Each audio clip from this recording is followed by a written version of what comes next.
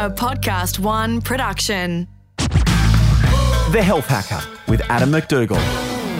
In Health Hacker, we break down a health topic for you in every episode. But this is a Health Hacker interview where we find out from inspiring people how they've hacked their lives, and then we pass the knowledge on to you. We call it Hacking the Hackers.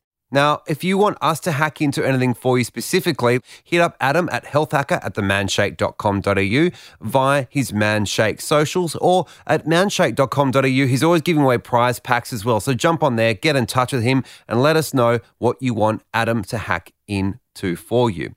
And in this episode, we speak to Steve Willis, known as the Commando.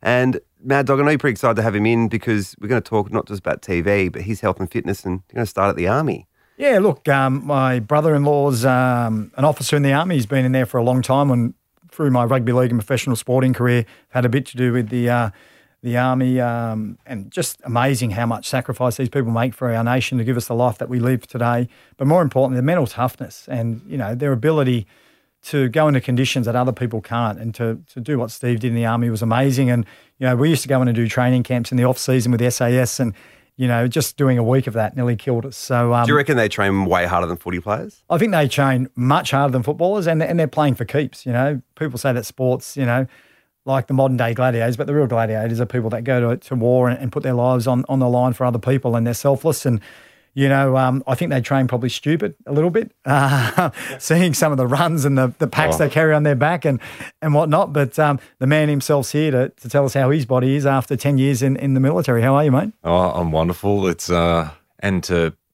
actually have walked in those shoes and spent some time in the military, and where I am now, to look back, it's like it actually didn't happen. But at the same time, it's like, how did it happen? Because that shift and that those experiences along the way really helped to open you up to life. And I think in my time in the military, I joined in my late teens, and I went through to about the age of 30. So pretty much my entire younger years, those 20s, was really shaped, and the framework was put in place. Being in the military, and I think a lot of it is it's the buy-in. Yep. You can't escape the seriousness of what it is that you're doing and the weight that carries. And ultimately, you know, if the integrity of what it is that you're doing is diminished in any capacity, well, you open yourself up and or others to potentially, you know, dying.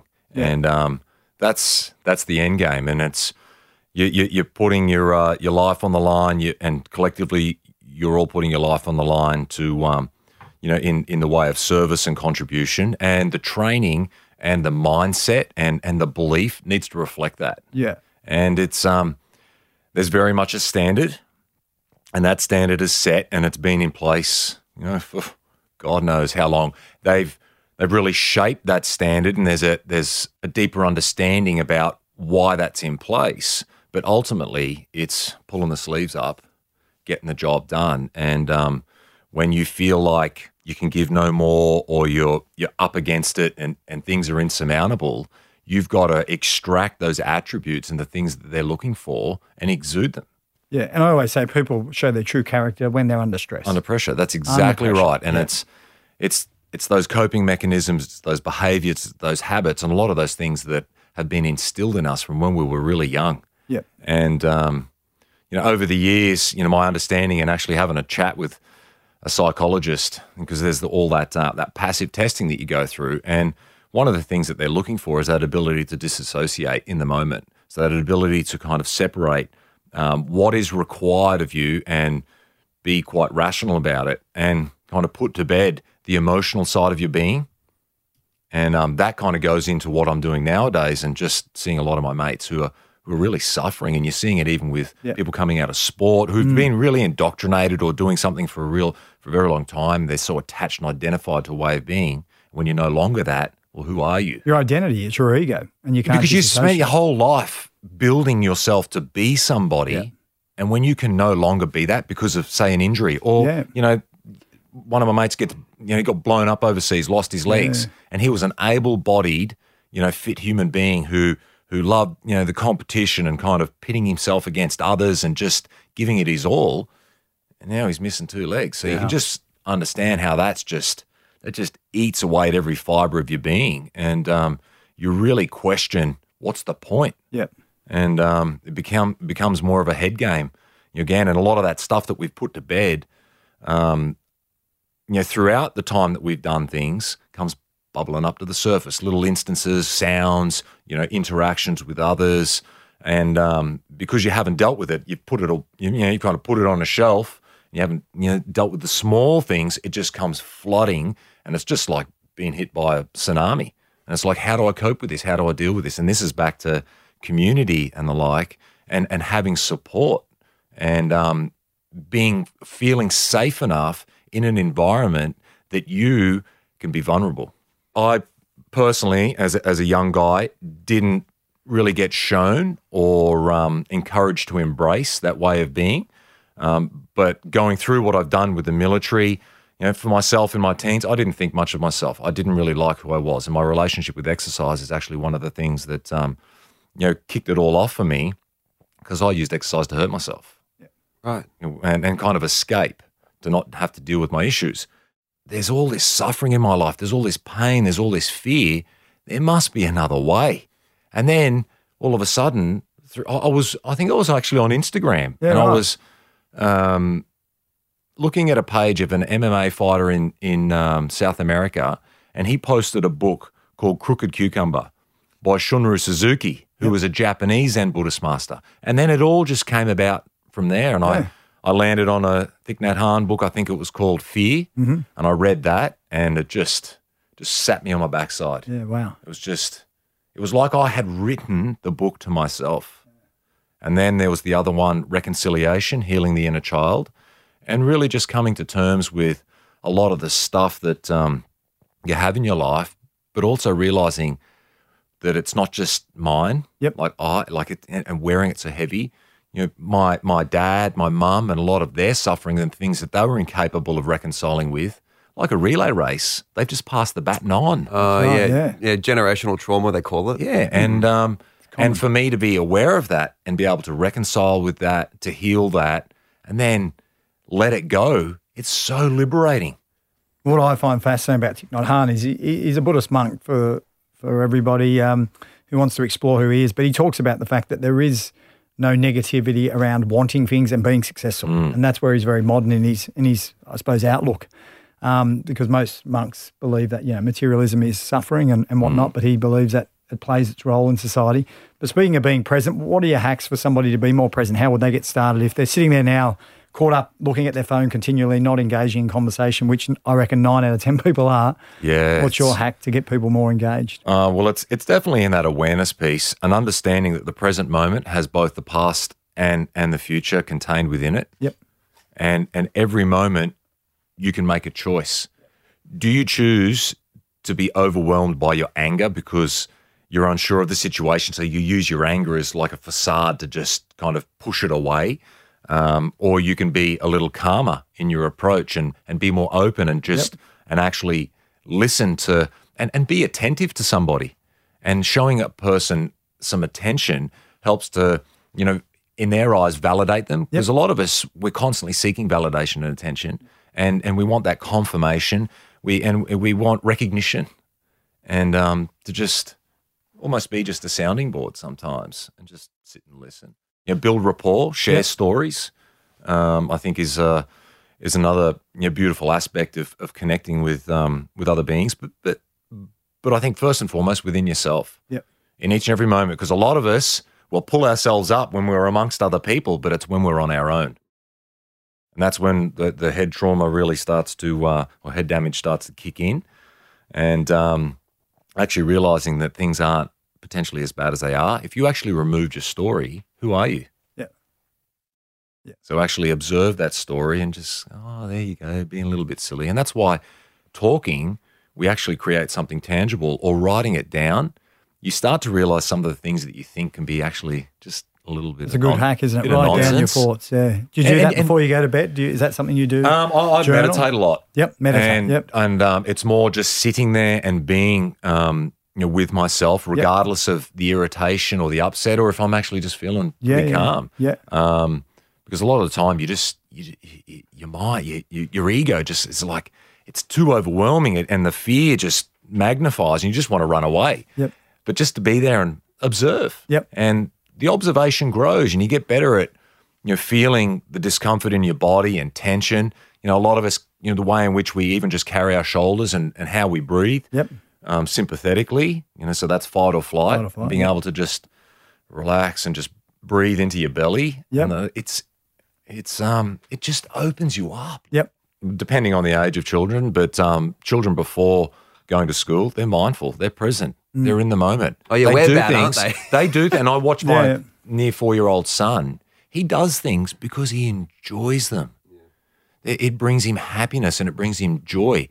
He doesn't need to be conditioned about, what joy and happiness is and, to acquire something materialistic to be happy. He just plays because it makes him feel good and he can burn off some energy and all this other type. He doesn't have to go too deep in it and have, I guess, an expectation of an action with something in return. And I think that's where a lot of people fall over, especially with training. Yeah. They have this goal, and the goal might be quite superficial. It doesn't carry enough weight and meaning. So then the commitment to that and the consistency, it diminishes over time. And a lot of that is because the expectation, they want it yesterday.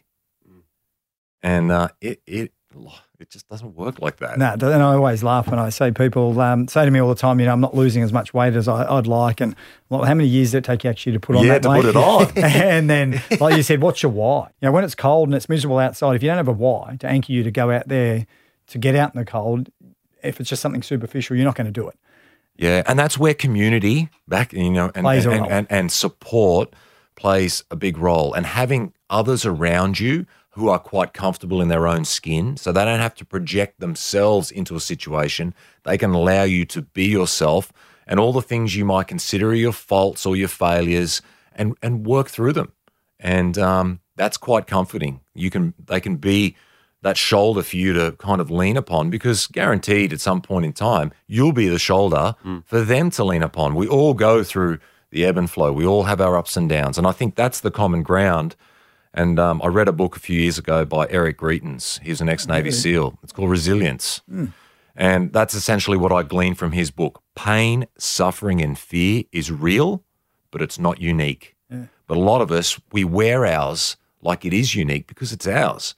But what we tend to do is we make out that ours is more significant or carries a heavier weight than others, and it doesn't. So if we can actually all unite on helping to ease one another's pain, suffering, and fears, I think we'd be in a much better place rather than doing all this finger pointing. The Health Hacker with Adam McDougall. You alluded to it earlier. You used to actually train to hurt yourself. Yeah. And how would you train differently now? If looking back at your 20-year-old self, what would you do differently? To when I was younger? Yeah. I don't know if I'd want to do it any different. I think it's through doing that. It's Yeah. through doing that it's enabled me to be where I am and have Agreed. the understanding. But No, you've answered. it's a paradox in itself because not so much in the training. I think my interaction and my reasons for training would be different. The relationship with exercise and after the CrossFit Games, that's when I had a hard conversation with myself because I was so buckled, and it was like, why do I continue to do this the way that I'm doing? I was constantly seeking acceptance and validation in others because in my younger years and growing up, I didn't think too much of myself. Yeah, right. And I this view that I wasn't on an equal footing with my peers, so I'd push myself to try and get that validation in. Whereas as a youngster, maybe if my father had been like, yeah, good work, great, give me a hug, done all that, I would have gotten that and I would have gotten over it. But it's funny how we carry a lot of that stuff. No, that's right, into our... Because I think sometimes in society at the moment, everyone is encouraged too much that they already think they've succeeded. So it's an interesting balance to be like, I still got to make you push with a little bit of negative reinforcement like the army, but also you still want some emotional support as well. Well, I think the emotional support and that understanding is where a lot of focus is nowadays.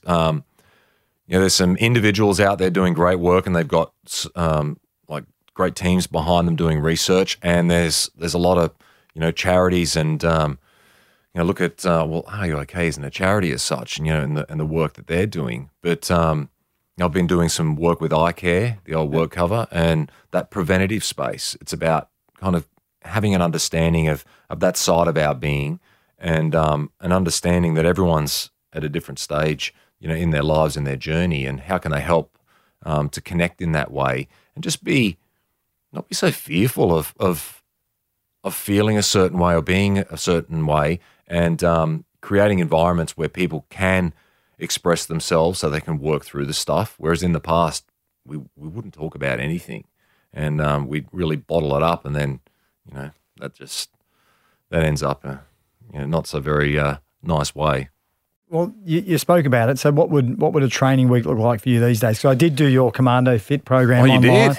Man, I was playing footy at the time. It was in the offset. It nearly buckled me. Like, you did one workout from memory. I did it, and you didn't put the bar down for 10 minutes. Oh yeah, that was one of the benchmark workouts. That was ridiculous. But see, that's where I wanted to go with some of that mental stuff, and it's too easy. And I even do it today when I train clients. If you go down into a plank position, and I'll say, all right, we're going to hold a plank for 5 minutes. You can rotate through elbows, side plank, even a supine, but just don't put your hip on the ground.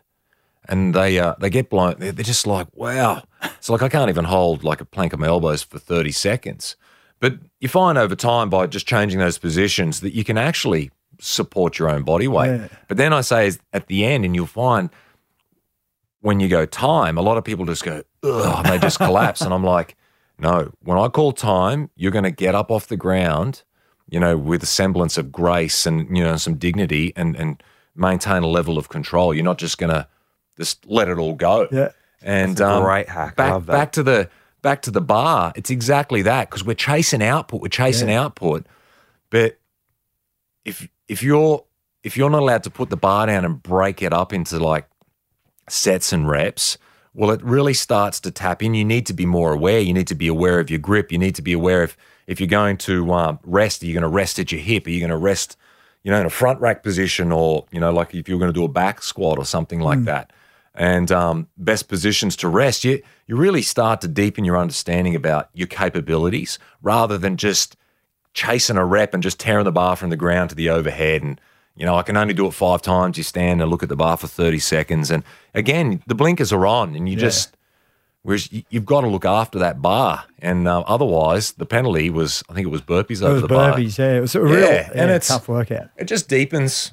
That's so interesting. It just deepens your approach to your reasons why you train. Everyone go, but, I'm not so strong going overhead, but I'm good in the deadlift. I'm all like, there's some work that you need to do. Strengthen your midline and your ability to take load to the overhead position. Because that encompasses quite a few things you were saying in this whole conversation so far, is being appreciative of the workout you've done. So when you put the bar down, it's almost like thanking it and giving it gratitude that you've done a good workout. Being mindful of the workout by having to hold on to the whole time keeps you really present and locked down. Like, it's actually, that seems to really encompass everything you're talking about. And that's mindfulness and gratitude in a workout for a different why, which is a really great way of doing it. So when you set a goal now, do you think very differently on how what your filter is for that? Or are you not so rigid with setting a goal? Because when you're in your 20s, it probably would have been like, got to get massive. Now you're like, what does the goal look like for me? A lot of it.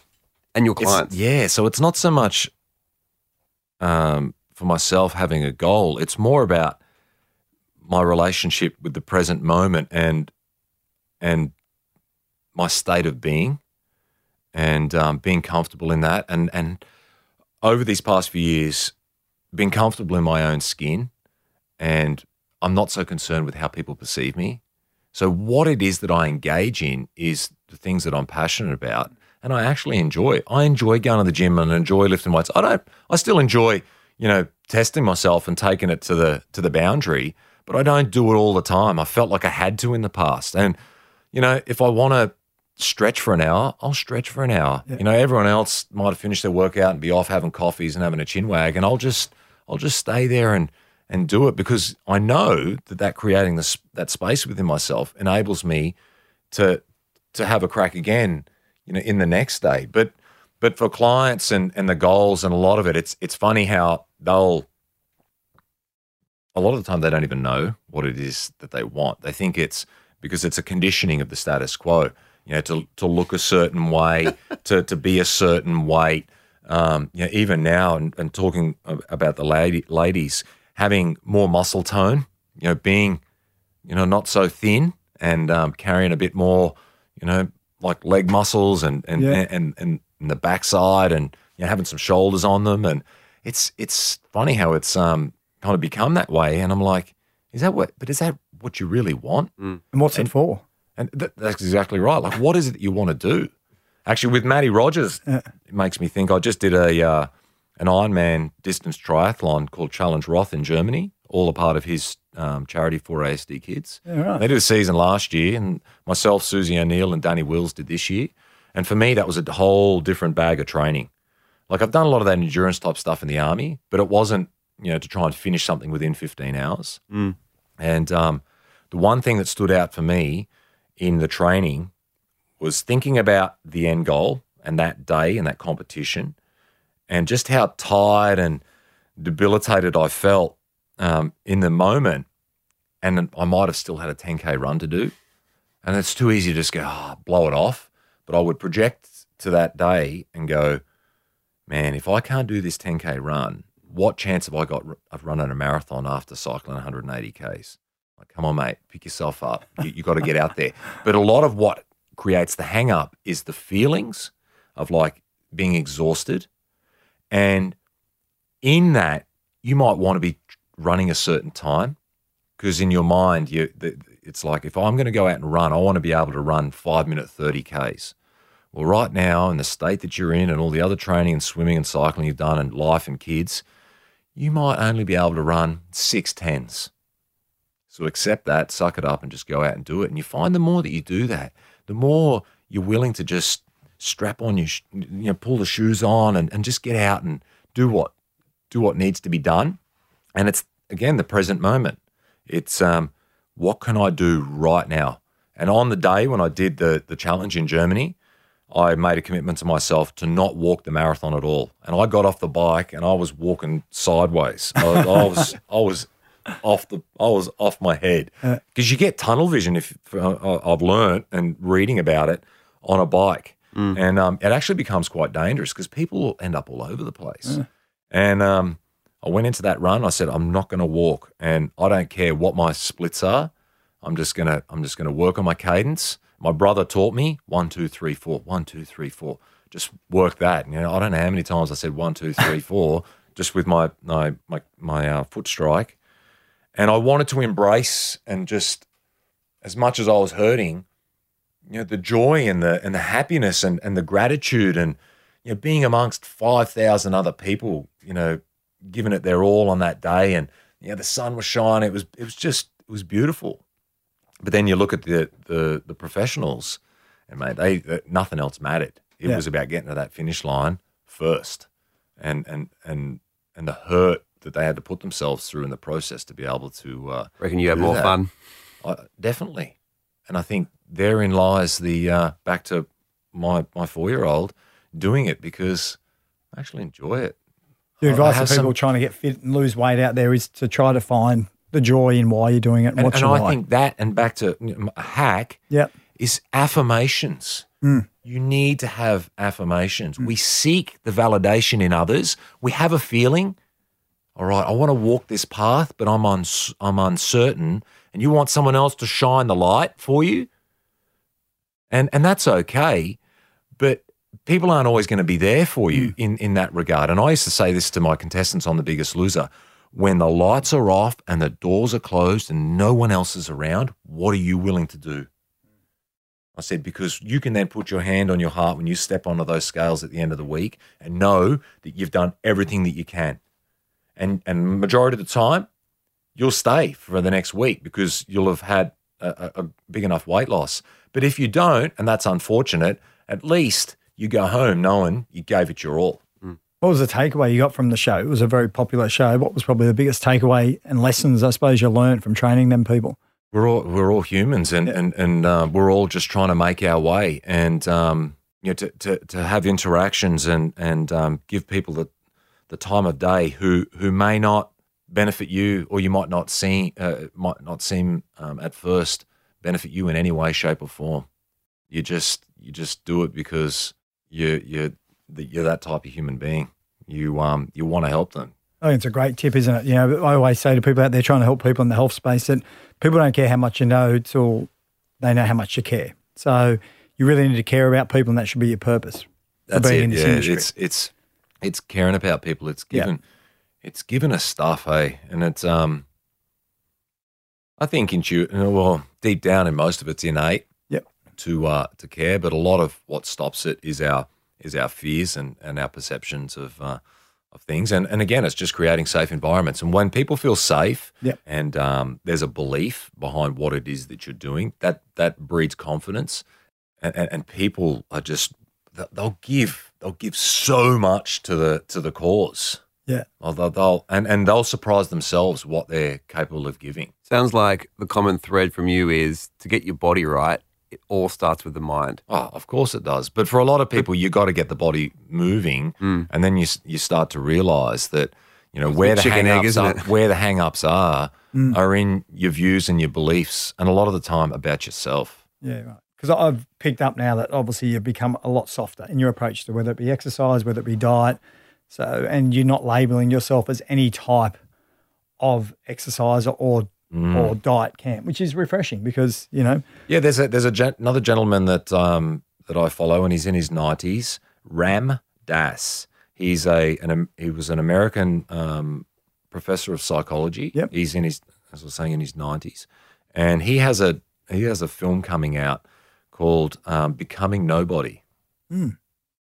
And he says everybody's trying to be somebody nowadays, and he's at that stage in his life where there's certain imminent truths that are just around the corner, and coming to terms with those, but still just being a calm, centered human being. And in his 70s, he had a stroke, and he said he thought that he'd reconciled with his ego and his attachment to his physical being, and then when he had a stroke, it was like it just brought up all this stuff around as a human being attached and identification. And he said it was the best thing that ever happened to him. You hear a person talk, the best thing that ever happened to him was have a stroke. Most people they'd never wish or will a stroke upon themselves. But this guy is just willing to investigate and deepen his understanding. And something that he said that they posted the other day around love is about giving love and receiving love or taking love. And he said, just be love. Just be it, for no expectation or want other than to just be it. I was like, wow, man, when you can be so open and comfortable in who it is, or who you are as a person, and things like nutrition and the training, they almost become insignificant. Yeah. They're just a tool to help you understand and promote, as the Dalai Lama says, wellness that has sound basis. And whenever we do anything that has sound basis for ourselves and for the greater good, we all go on a journey together. Yeah, brilliant. Love it. So the lessons I've learned today are really unexpected. People see Commando Steve as a guy who started his career wearing sunglasses, the military background, really hard, full intensity. Everything was done at 1,000,000 miles an hour. And here we've got this soft, gentle, deep thinking person, which is amazing to see how you've evolved. Are you shocked to see how you've evolved? No, because to hear you say that, and I've had others that I've had interactions with and known over the years, talk about my younger years and kind of their perception of me, and they say that you were 100 miles an hour, you were ferocious, and you didn't hold back, and I was like, that's me.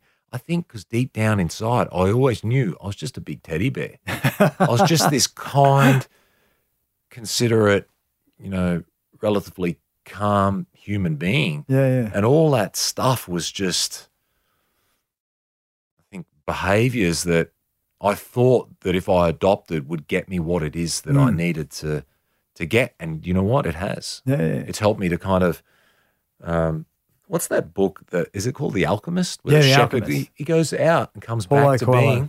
being the shepherd boy. Yeah. It's all the experiences to realizing that the grass isn't greener on the other side, and to just accept myself for who I am and be comfortable in my own skin. And I guess not get so caught up and reactive to all that other stuff, because it creates a lot of agitation within you and upset. And it's just like, okay, I'm just going to leave them doing what they're doing, because it's the polarity of what it is they're doing and the place in which I'm operating in. And as people can't stand being in that space anymore, they'll go looking for a different way. Yeah, different way. And they'll look in the direction of where I am and what it is that I'm doing now. And I think that happens for all of us in life. The teacher will appear when the student is ready. He's ready, yeah. But a lot of the time we think of the teacher as someone of a similar age or older.